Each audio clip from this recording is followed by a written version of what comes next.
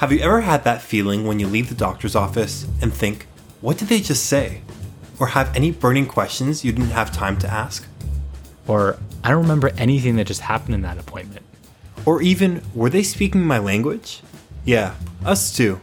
That's where we come in. We're the podcast dedicated to helping you understand what your doctor said about that thing you saw your doctor for in the first place. We understand it can be an information overload. We're here to help. I'm Dr. Josh Fletcher, a family medicine resident at North York General Hospital in Toronto. And I'm Jake Bloom, the person who doesn't know what's happening at the doctor's office. Welcome to Dr. Dictionary.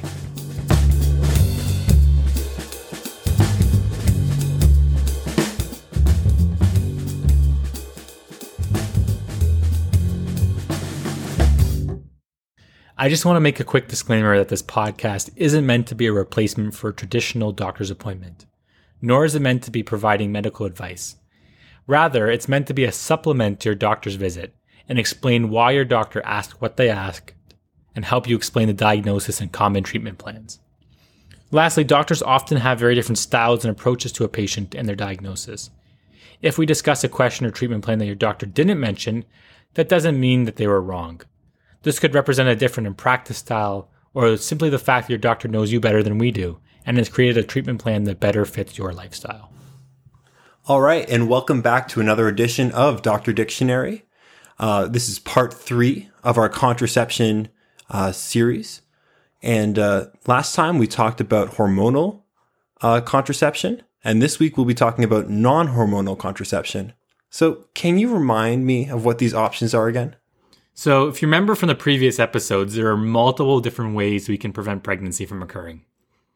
One of these methods is using barrier protection, or imagining putting up a wall between the egg and sperm so they can't meet and therefore can't form a baby. There are also some options that are toxic to sperm and kill it before it has the option to fertilize the egg. There are IUDs, like we spoke about in the last episode, that do not release hormones. And these ones are made of copper. Again, they act to be toxic to the sperm and lead to inflammation or a hostile environment in the cervix. There are methods surrounding fertility awareness, knowing where you are in your cycle and when you can have sex without risk of pregnancy. And this takes into account multiple different factors, which we'll talk about later. Temperature, mucus changes, specific testing kits to see if you're ovulating, etc. There is a withdrawal method, and it actually has quite a funny name if talking about it medically. It's called coitus interruptus. And then abstinence is an option. Breastfeeding after you give birth can be related to contraception and be effective if you're continuing to breastfeed at preventing another pregnancy. And lastly, there are also surgical options, both for men and women, that can be quite effective methods of contraception. I think it's nice to know that even doctors sometimes have a little bit of a sense of humor, and that when they're coming up with names for things, they decide, let's just make it very clear. Coitus interruptus. That could actually be an incantation from like Harry Potter. I wish anatomy was like that. Yeah. Honestly, yeah, would definitely make things a little bit easier. Probably would have allowed me to stay in as opposed to fulfilling my dream of being a production assistant. So Josh, compared to hormonal methods, how effective are these non-hormonal methods? So it really depends on what method you're talking about here. If you remember back to the previous episodes, we talked about perfect use versus typical or practical use. So with a lot of these barrier methods or non-hormonal methods, if used perfectly, they can be quite effective. But this perfect situation rarely happens because in the end, we're human. We can forget. We might not want to use them in all situations. Some can actually be equally effective, if not more effective than hormonal options. But these ones are more invasive. So for example, the copper IUD or the surgical options, tubal ligation or getting your tubes tied from a woman, and the equivalent in a man, which is a vasectomy. Now, the other methods generally are not as effective as hormonal contraception in practice. For example, condoms. We often forget, they're not wanted, they can break, etc. Now, even with perfect use, some have very poor results like spermicides, which are chemicals that are used that are toxic to sperm. If you want actual concrete numbers on how effective these methods are under perfect use and realistic use, I encourage you to go check out sexandyou.ca and look at their contraception section. So you're saying that these methods are less effective because of the human error of it all? Exactly. So in the end, we're human. We're lost in the moment. We're not necessarily thinking about these things. We might forget to put on a condom. We might not have one handy or might not have a diaphragm handy when having sex. We may elect to try the withdrawal method and end up failing. We may try to use a sponge, for example, and insert it wrong so it's not effective. With the hormonal options, they're not in the moment methods. We plan for them accordingly each day. Of course, we can forget, but generally we don't have to think about it in the heat of the moment, and that can lead to a higher success rate. Now, these non-hormonal methods, do they have as many side effects as the hormonal ones? So they're not as many side effects because we're not giving the body hormones. However, they can be expensive. They can sometimes be uncomfortable to use during sex. They can be messy. They can be loud. You might have trouble inserting some of the devices to the proper location. So overall, the term side effect is less, but they do have their own drawbacks. We've talked a lot about the drawbacks of these methods, but what are some of the benefits? So they can be beneficial in people who cannot use hormones as a method of contraception for whatever reason. And we talked about some of these reasons in the last episode.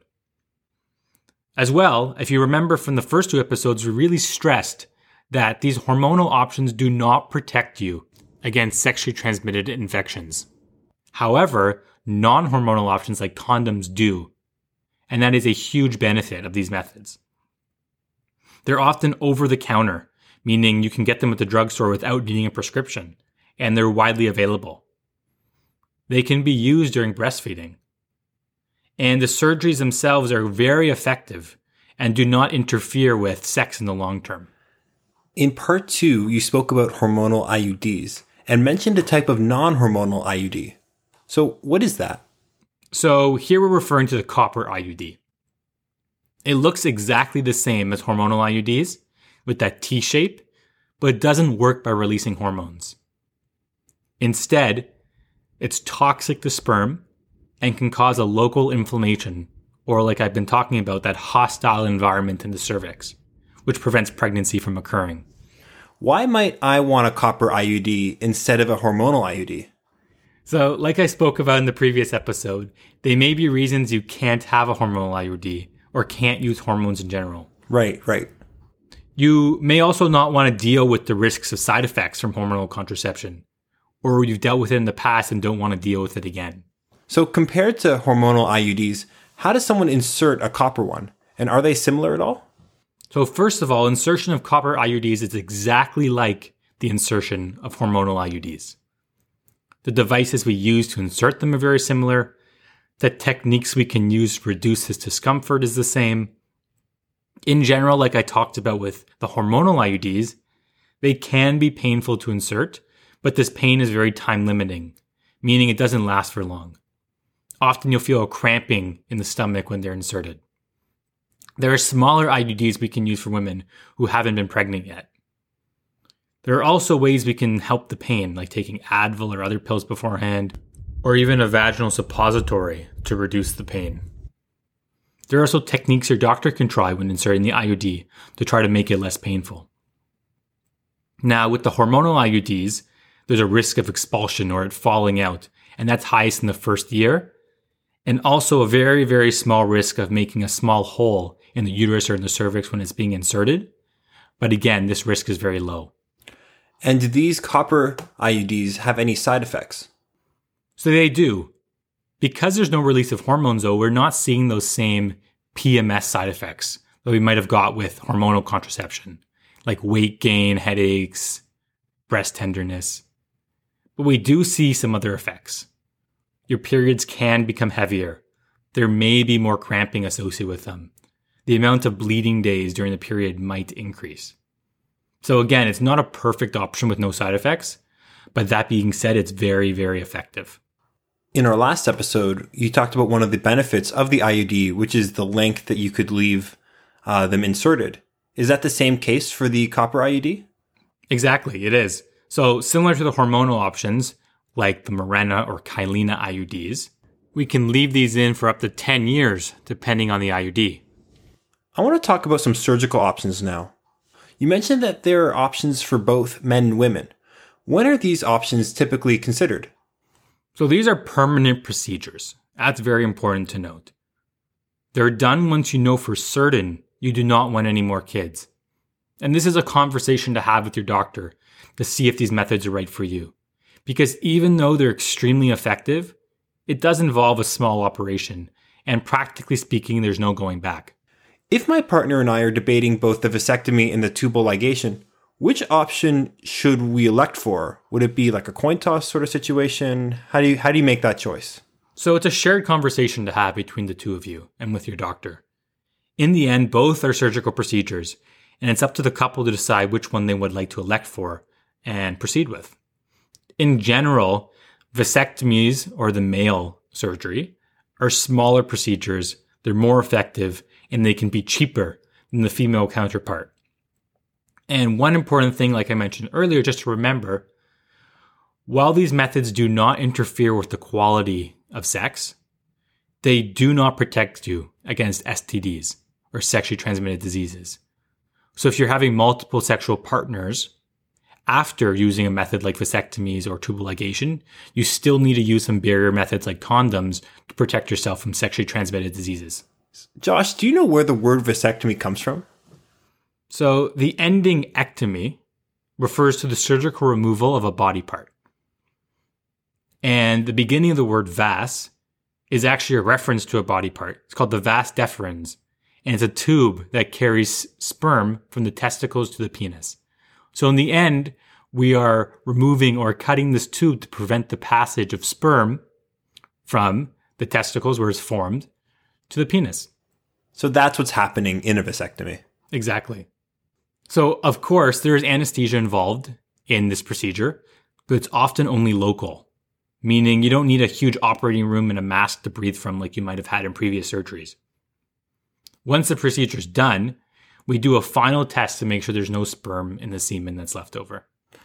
Are there any problems that can arise from the surgery? Like any procedure, there's always problems that can arise. Some risks include bleeding, infection, pain, and because you're cutting, damage to anything around that area that you've been cutting, so around the vas deferens. There's no increased risk of cancer after this procedure.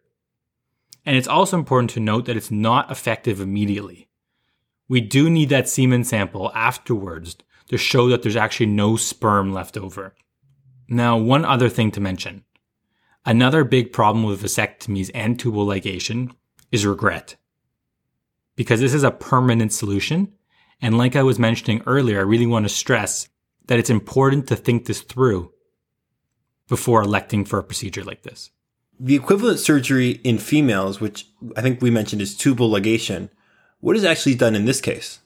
So the tubes refer to the fallopian tubes I described in the first episode. The word ligation refers to closing off of the tube so the egg cannot pass through. With this procedure, we often do need general anesthesia rather than local, similar to other surgeries where they put you under. Now, one interesting fact, though, is it can be done during the same time as C-sections. Now, there's another procedure called tubular occlusion, where a camera is actually used for the vagina and the uterus to close off the tubes. But this method does take some time to work on, about 3 months. And this is a decision and a process that you can speak more about with your doctor. Now, are there any benefits of having tubal ligation? So it is a very effective form of contraception, like we talked about. You don't have to think about it, and it's a very, very low risk of having children afterwards. Now, an interesting point as well is that tubal ligation is actually associated with a lower risk of some types of ovarian cancer or cancer of the ovaries. But like I mentioned with vasectomies, it doesn't interfere with the quality of sex, but it also doesn't protect you against sexually transmitted diseases. And are there any problems that can arise from this type of surgery?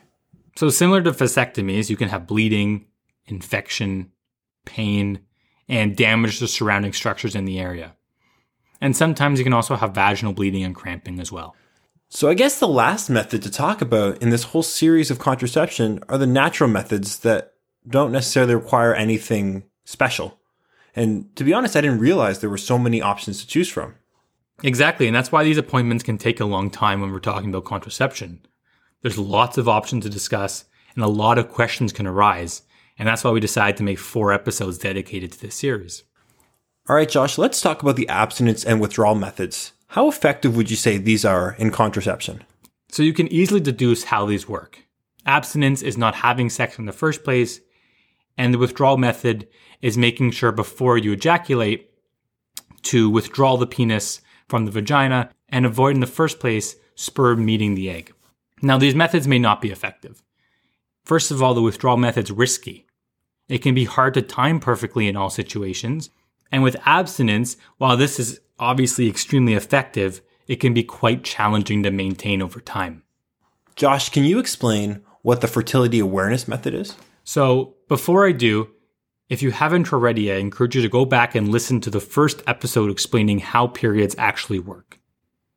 Because if you do that, the fertility awareness method will make a lot more sense. Now, you remember me talking about ovulation that occurs in the middle of the cycle. If you time your sex around this time, you can get pregnant.